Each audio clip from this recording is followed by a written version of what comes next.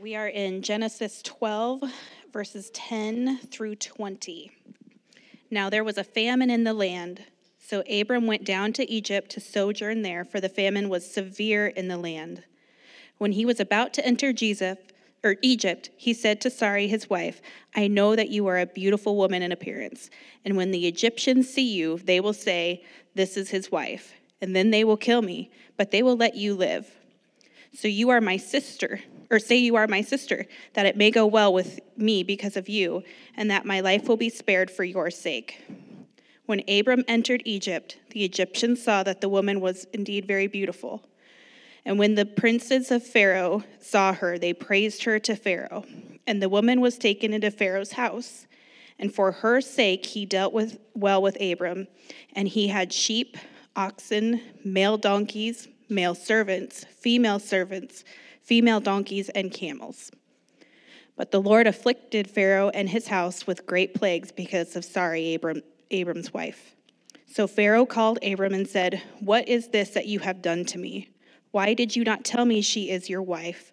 Why did you say she is my sister, so that I took her for my wife? Now then, here is your wife. Take her and go." And Pharaoh gave men orders concerning him, and they sent him away with his wife and all that he had.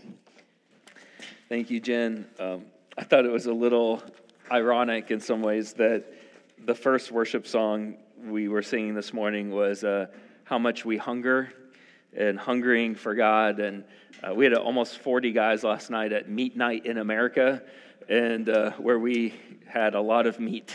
And I kind of feel like I have a little bit of a meat hangover this morning. So I'm hungering for God. I'm not really hungering for meat at all this morning. But that was, if you didn't come to that, that's fine. But it does feel like our intentionality was like for the Lord to really be forming a brotherhood among the guys of the church, to form a sisterhood among the ladies of our church, and not just to be people that kind of, as our culture is, we kind of like come in and out and live our own kind of like social platform lives and have our whole life kind of like catered around to us and our preferences, but to truly like set those things down and move towards actual humans and move towards people. And I was just grateful for that last night, and grateful for how the Lord's forming that. And as we're in the second half of Genesis 12 this morning, it just sounds like the Lord is using the book of Genesis to grow us, and I'm grateful for that. And my heart is that all of us would have hearts open this morning to how even this passage that seems so far away, such a life that doesn't describe our lives, that maybe you'd be shocked, that we'd all be shocked this morning of like, I had no clue when that lady read that passage. I had no clue how the Lord was going to get that passage into me and form me through that passage. And so God, we do ask you that we would have eyes that are open to see, ears that are open to hear, minds that would be open to learn, hearts that would be open to be changed by God's word. We look to you to do those things. Thank you that you are about doing those things as you pursue us. Jesus, we pray. Amen. Because I just think like we do hear a lot of conflicting messages throughout the week. It just feels like that is kind of part of the air we breathe, is the air of conflicting messages. I feel like sometimes maybe you feel like you're swimming in a sea of criticism, maybe sinking in a sea of criticism, maybe a sea of discouragement. And as we start verse 10, I just hope that we would see a sea of truth washing over us, a sea of freedom, a sea of life, the waves of life washing over us all. Verse 10 starts by saying, now there was a famine in the land. So Abram went down to Egypt to sojourn there, for the famine was severe in the land. And Scripture is never meant to be, it's powerful enough that you can step in anywhere and, Lord willing, be changed, but it's meant to be in context. It's not, you don't be like, hey, here's my favorite movie, let me play the favorite movie for you, and maybe it's like Braveheart, and you only play the freedom, that section, and you're crying, you're like, isn't that great? And everybody else is like, no clue what's going on. I have no idea why that moves you so much. Because it's in context that it moves you so much. And part of 10 is there's 9 verses in front of it. And the 9 verses in front of it, God coming to a man whose whole world is flipped upside down, that his dad has died, his brother has died. He's promised that there will be people coming from his lineage that will change the world, that will bless the world in untold ways. And his wife is barren, has been barren for decades. And his promise kind of seems like a joke. But the one who is promising it is powerful to do all the things he promises. And Abram's like, yes. Everything you just said to me, the yes is on the table. And it's like, man, this man of faith, Abram. And then verse 10 starts, now there's a famine in the land. And so coming off the heels of God promising Abram a new country, a people, promises of making his name great, a great lineage, God blessing Abram, immediately after these promises, there's a famine. And the famine is so bad that Abram feels like he has to leave that place so that they don't starve to death. I mean, none of us have ever been in that state. I read a guy, Os Guinness. He's an author that I really love how he thinks about Jesus. And his family, they were missionaries in China right before World War II. His brother actually starved to death, Os Guinness's brother, and they actually had to flee. And he lives in the U.S. now in Washington, D.C. Oz does, but it's like that's a world that I've never experienced. But Abram, times are tough when you actually say, we have to go to Egypt or we are going to die. There's no other solution here. And you could say, well, why are they going to Egypt? What's happening in Egypt? It's the Nile River. The Nile River is a gift to this whole region. The Nile River is a gift to Africa. That when all creek beds have dried up, when all ponds have dried up, when all lakes have dried up, when there's no rain, you know that the Nile River is flowing steady and strong. And it's not dependent on any of those things, and it's that way today. It is a majestic river, and it keeps flowing. There's water. There's hope to survive in Egypt. And more than once in the Bible do people go to Egypt so they don't die from famine. And so it's a natural place to go. And it doesn't say that God told Abram to go to Egypt. Abram just goes to Egypt. So we don't know, did Abram spend a lot of time praying about this? Or did he just go? And I think for those of us caught up in this moment, for Abram in this moment, right on the heels of God's great promises to Abram, it kind of feels like the promises are in jeopardy. Is this still going to happen? I kind of felt like a hero 2 verses ago, and now I wonder, is it all falling apart? It's like when you really decide you're going to get out of debt, and you make these massive changes to get out of debt, and then every vehicle you own breaks down that week. And and you're like, did I really hear from God? Did I really do what I was supposed to do? Because as soon as I said yes, I was like, oh no, following my yes. So what's going to happen with Abram and Sarai? There's no way these promises maybe are going to come to pass. So verse 11, if you just have verse 10, you're not going to know for sure where Abram's at. Verse 11, we see the frame of his mind. It says, when he was about to enter Egypt, he said to Sarai, his wife, I know that you are a woman beautiful in appearance, and when the Egyptians see you, they will say, this is his wife. Then they will kill me, but they will let you live. Say that you are my sister, that it may go well with me because of you, and that my life may be spared for your sake. Abram is a man of faith. If you say, who is the great man of faith in the Bible is going to tell you Abraham is the answer. You will win that Bible trivia question all day long. In this moment, that faith is nowhere to be found. I think in our culture, we'd be quick to cancel Abram. I think we'd see him as a fraud. We would see the first 9 verses of chapter 12 as fraudulent. And maybe even we'd see that the whole following God thing is maybe a fraudulent endeavor. Our culture is quick to write people off, to question their whole existence in a moment like this. Abram, I would propose to you, Abraham is a man of faith.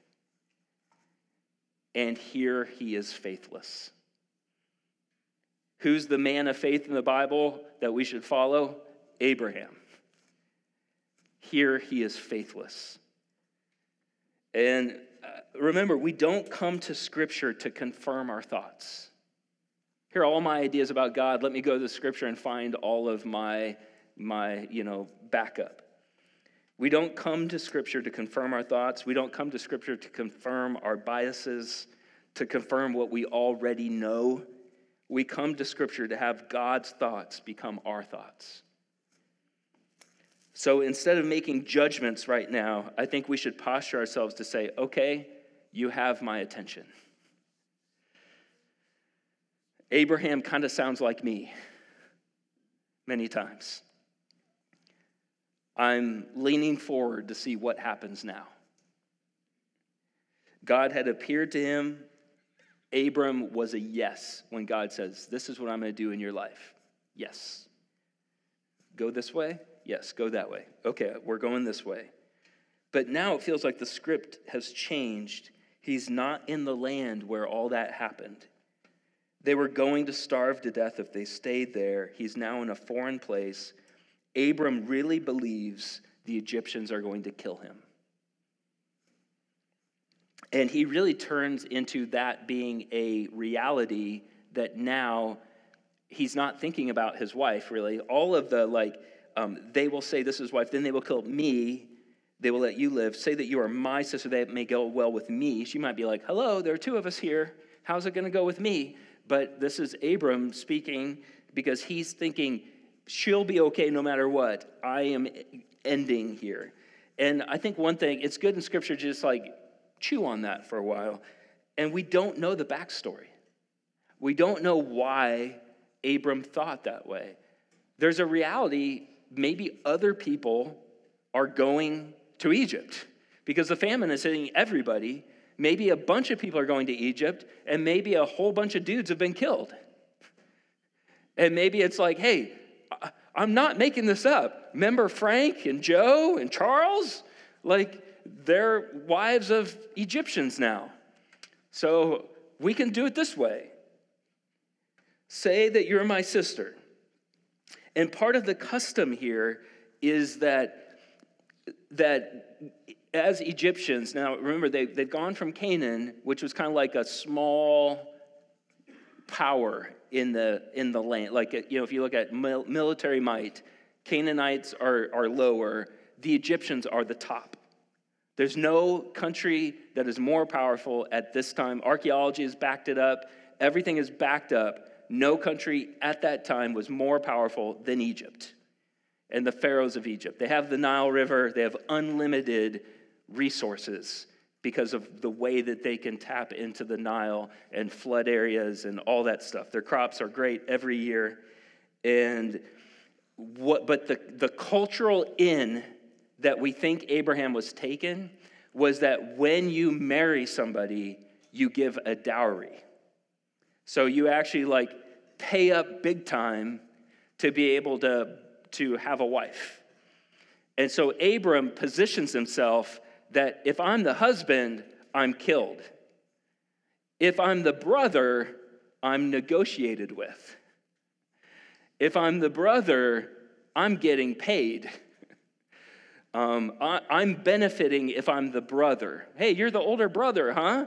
Hey, we're interested in her. Well, it's going to cost you. So is Abraham just trying to get money, or is he buying time?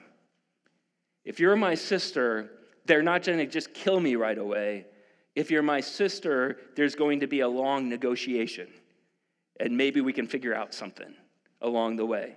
So giving him like the biggest benefit of the doubt of what's happening here is, it seems culturally very likely he's buying time in the endeavor of trying to not die from famine and not die by the Egyptians. And I just see Abram telling Sarai, I've got this. I've got a plan. I'm handling it. And I feel like a major point for us to grow wise through this passage and to take heart is Abram handles it instead of handing it over. I think in this moment of like, yes, oh no, it's like, okay, I've got this. I can handle this, versus I've just been talking with God. I need to hand this to him.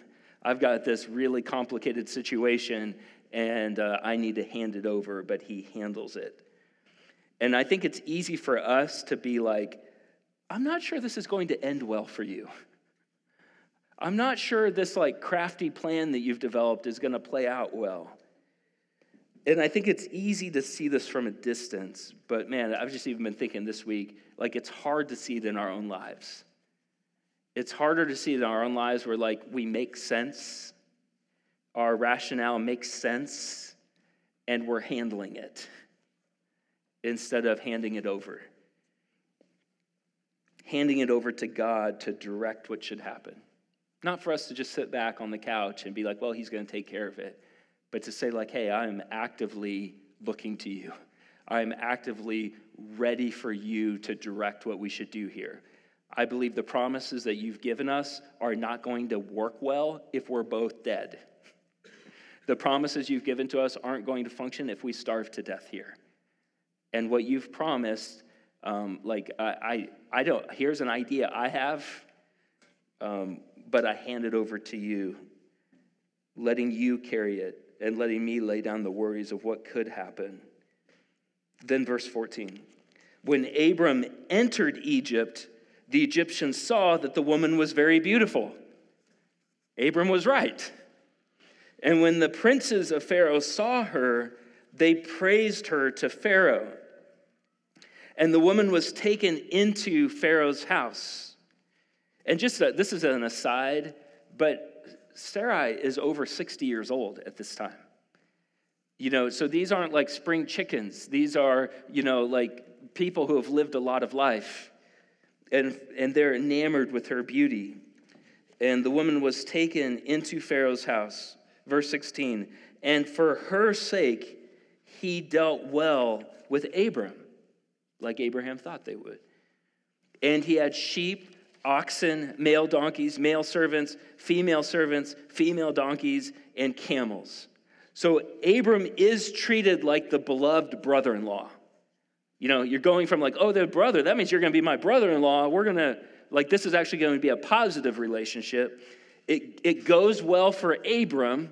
He starts raking in the dowry, but it's not the go well that is needed here.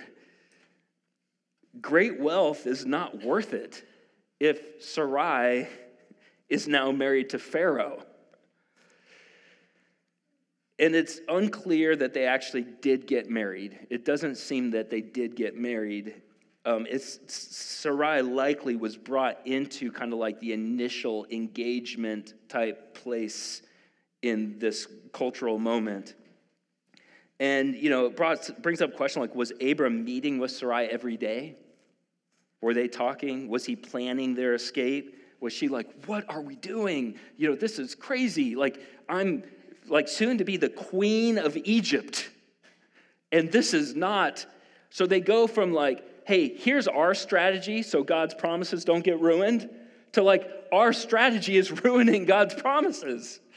What we're trying to do to like help out God is actually making it so that we are quickly, like the wheels are falling off my plan.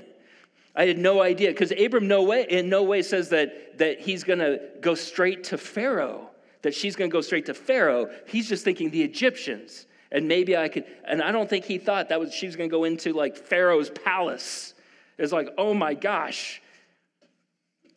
And even if Abram and Sarai had the best of intentions, this plan is getting away from them. And that's what happens when we handle big things over God handling big things. It gets us away from him. Abram's plan, instead of preserving their lives and God's blessing, Abram, not Egypt, Abram truly puts it all in major jeopardy. It is a failure, like clear loss column for Abram. Total failure. And just on Palm Sunday, today, where we're supposed to be and entering into this week is that Jesus is entering Jerusalem. He's officially entering the city where he won't leave the region until he kills death, rescues us. He kills the penalty of death on the cross. Then he kills death itself and the power it has by being the only human to ever conquer it, by rising from the dead, so that we can follow him down that same road with faith in him. And when he enters Jerusalem, he's entered a world where we have tried to handle it instead of handing it over. And he came because we've been trying to handle it, and it's gotten far away from us, got away from us from the get-go. He enters Jerusalem. He inserts himself into our story to rescue the mess we've made. In verse 17, we see his heart has always been the same. God inserts himself into the story to rescue the mess Abram has made. Verse 17, but the Lord afflicted Pharaoh. The Lord afflicted Pharaoh and his house with great plagues because of Sarai, Abram's wife. So Pharaoh called Abram and said, "What is this that you have done to me? Why did you not tell me that she was your wife? Why did you say she's my sister, so that I took her for my wife? Now then, here is your wife." Abram's been too caught up to say that this is my wife. And Pharaoh's like, this is your wife. It takes Pharaoh to give clarity to the moment. Here is your wife, take her and go. Pharaoh gave men orders concerning him, and they sent him away with his wife and all that he had. Keep the dowry. Get out of here. Sarai never speaks in this entire section. We don't know her heart. We don't know her mind. A lot is happening. Is she ashamed of her husband? Was she in on it? Was she helping him in this plan? Where is Sarai in all of this? We never know. She does go along with her husband's faithless plan. And we never hear from Abram. Outside of him saying, "You're my sister," he never speaks either. He doesn't say a single word outside of this. He doesn't let us know what his follow-up plan B was when it all fell off the rails. He never gets to say anything. Sarai never says anything. They're silent. Pharaoh is not silent. He kind of takes over the microphone. Pharaoh is not silent. God is not absent. In all the mess that they've made, post-faith, Pharaoh is not silent. God is not absent. The plagues are referred to here as great plagues. Pharaoh and all the others are plagued so badly, it's very obvious what's brought on the plagues. Doesn't seem like Pharaoh has to consult a bunch of people and be like, why are our tummies so upset? My tummy's upset, your tummy's upset, our tummies are upset. It's like we are so plagued. It's not my tummy's upset. It is, and it's probably so obviously a massive health emergency that the only person in the house that isn't whatever's happening is Sarai. And it's like, oh my gosh, oh, you're fine. Oh my gosh, this is what's happening. And as Abram's not speaking, what I love here is God doesn't give Abram a what have you done speech. He doesn't give him a tongue lashing. He doesn't give him a hey, are you the same guy I was talking to a couple months ago? That's you, right? And do this kind of passive aggressive thing to trying to really put Abram in his place. Why Abram was so devious. But what I love is God just works in a way where Pharaoh questions Abram. Abram should have trusted God's promises. Instead, Abram trusted his own scheme, and God intervened. And I just feel like what has moved me the most this week as I've been soaking in this, what's messing with me and I hope messes with you, it might even sound a little scandalous, and I think it is, which is the object of our faith is stronger than our faith. The object of our faith is stronger than our faith. So what I mean by that is the God who's created everything shows up and says, hey, I'm going to do this in your life. And Abram says, okay, I accept. God, when we talk about having faith in Jesus, when the Bible talks about the great faith of Abraham, we quickly see Abraham at times is faithless. Abram is far from perfect. He's going to have worse failures than this coming up if he thought was possible. It isn't the faith of Abraham that's the big deal. It's who Abraham is putting his faith in. It's the object of his faith. The one his faith is in. He doesn't just believe this concept of God. He believes God. When God speaks to him, it's a yes. God's great promises are great because God is great. Not because of how Abraham is taking this little thing and really owning it big time. But God is great. His promises are great. And what Genesis 12 is teaching us is Abraham is nothing without God being stronger than his weak faith. Abram says yes to God's promises.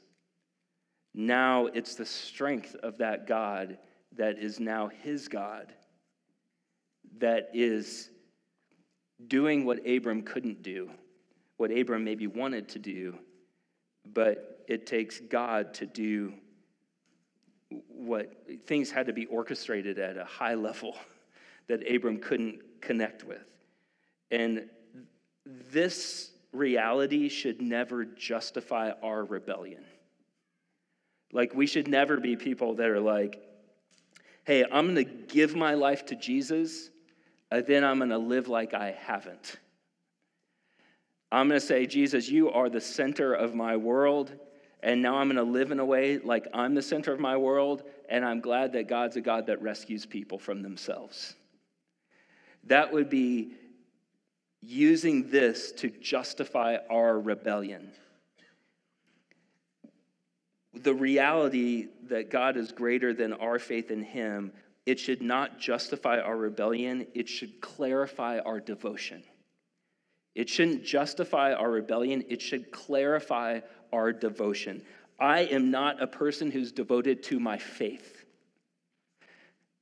I'm not saying, oh man, let me tell you a story about my faith. Let me tell you a story about what I've gone through. Let me tell you a story about how my faith has held strong through the things I've gone through. And man, I am a man of faith. Like, that's devotion in your faith. And that's gross. It's shallow. It is wrong-headed. I think Satan delights at that because we're close and we missed it by a mile. We do not boast in our faith. We're devoted to him, and we boast in him. We actually boast about our weakness and his strength. That's what Paul said, and he had a lot of faith. But what made his faith big was because his God was big. And this is one thing that we're going to keep seeing as we spend time with Abram. As we see Abram fail and fail and fail and fail, his faith keeps growing because through those things, the object of his faith continues to grow. God is getting bigger all the time in Abram's life. And it's a big point for us, a point we're going to see throughout, and because Abram will have huge faith moments, because through all these failures, God gets a little bit bigger, a little bit bigger, a lot bigger, a lot bigger. Is as the object of our faith grows in our lives, our faith grows. If we have a little God, then we're going to have little faith in our little God. And you could be as sincere as possible, but if you sincerely have a God that's this size, you're going to have faith that's small. And yes, like Jesus said, faith of a mustard seed can move mountains. And it's not because of that, but it's because of how powerful the God is, that if you have a huge God and a mustard seed of faith, a lot can happen with that. So if God is appropriately sized, as God more accurately in our life becomes the size that he is, we decrease as he increases. We say yes to him. Our faith grows as the object of our faith grows. So one question for us as we look to go out on mission together, can we say, God, I want you to get bigger in my life? It's a simple question. And don't answer it the Sunday school, well, I know what the answer is, so I'm going to say the answer louder and faster than anybody else is. But to truly, can you say this from your life? From where your life is really at right now, from all your thoughts, all people are saying to you, all your backstory, can you say, God, I want you to get bigger in my life? And if you're like, no, that sounds way too scary. I kind of like him this size. And I like him asking me this size type things. But if it's like, man, if he's huge, I want him to be that big in my life. God, I want you to get bigger in my life. Can you say that? And here's sometimes a great prayer. It's the same as what we talk about as worship on Sunday. Sometimes a great prayer is, God, I don't know if I want that right now. Would you make me want that? Would you grow me to want that? If it's like, I know I don't want that, well, that's your prayer. That's incredible conversation in community group. It's not any it's like, that's clarity. And can we pray, God, I want you to get bigger in my marriage. My marriage feels really big. You feel small in my marriage. And maybe we're just settled. This is the way it's going to be. But it's like, God, I actually want you to get bigger in my marriage. God, I want you to get bigger in this area. I want you to get bigger at work. Right now, when I go to work, it's kind of like the me show. And then I kind of reconnect with you after I leave work. It's like, God, no, I really want you to get bigger in my life at work. Then would you really ask God, what would it look like for you to get bigger in my life? So it's like, yeah, I want that. Now can you show me what that would look like? God, what would it look like for you to get bigger in my life? One invitation of his pursuit of you might be salvation, might be actually having a time where it's like, you know what, I'm not dancing around him anymore. I'm actually his. I'm giving my life to you. It's the first part of Genesis 12, which is God saying, this is the land I want to give you. This is the name I want to give you. These are the blessings I want to give you. Are you in? And you be like, yes, I'm in. That's salvation, giving your life to him, letting him take your sin and him giving you his life. Maybe it's surrendering something that you've been controlling for a long time. Lets him get bigger. Handing things over instead of handling it. Can I pray into this for us? Lord, I just ask that I don't want to lead a church or be a part of leading a church that we just get used to maybe even hearing things that are like, oh, that was entertaining. It kept my attention for a while. And then we just leave and it's like we didn't meet with you. And I just desire that we would really meet with you, that we wouldn't play at church, that you got us out of bed for a reason. You brought us into the sanctuary for a reason. You made it into a sanctuary from an elementary school gym to a sanctuary of your presence. And Lord, we want to learn. We want to be changed. We want to have faith. We want the object of our faith to grow in our lives. We want our faith to grow. We want to lead our wife, our friends, coworkers to you. We want the light to shine in us. As you say, you're the light of the world. There's a lot of darkness in the world, and we want to just shine. And if it takes salvation to get there, Lord, in this morning, would we be saved in this place? If there's a fresh surrendering that you're inviting us into, maybe there are parts where we're trying to handle it, and it's not so black and white maybe as it was in what we went through today. But Lord, maybe you're showing us this is clearly you trying to handle it, and I am poised to rescue you from yourself. Would you hand it over to me?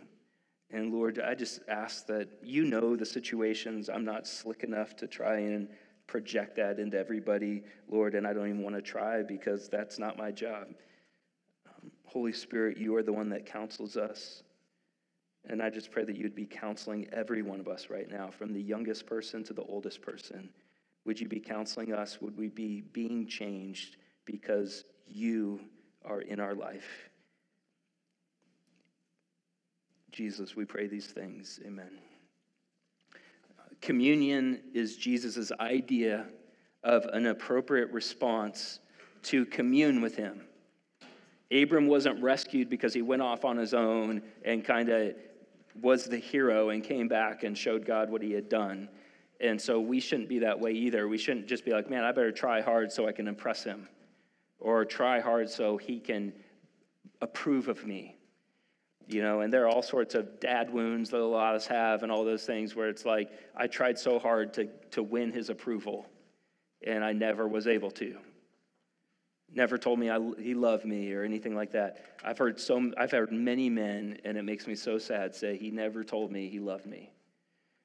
And none of this is in question with our Heavenly Father. None of this is in question when we come to the table. It is Jesus saying, I love you. Hear it. I delight in you. For the joy, we'll talk about this Friday night, for the joy set before me, I endured the cross. I did it all so we could be together because I love you. I want to be present in your life. I want you present in my life as I'm on mission here in rural Iowa. And communion is us laying down our attempts to appease him and receive his love towards us. Let him shower us with his love, with his presence. And so the way that we'll do is we'll have two people that are serving us communion. Do we know who those? Cody and Kim. Thank you, guys. Let's just spend time with Jesus. Let him do, if it's like, hey, what I'm going to do right now is just say, God, is this real? That's a good use of our time. But if Jesus is your Savior, if you have given your life to him, please spend a little bit of time, open up to him what he wants to do, then rush to the table. Don't knock each other down, but you should come so courageously because of how courageously he moved towards you. And they'll give you the bread representing his body, wine or juice, obey your conscience there, representing his blood shed for us. And take the elements, just hold your hands out. They'll place it into your hands with the bread. And then let's just remain standing with the elements, and I'll lead us through taking it together as family. So let's come to him.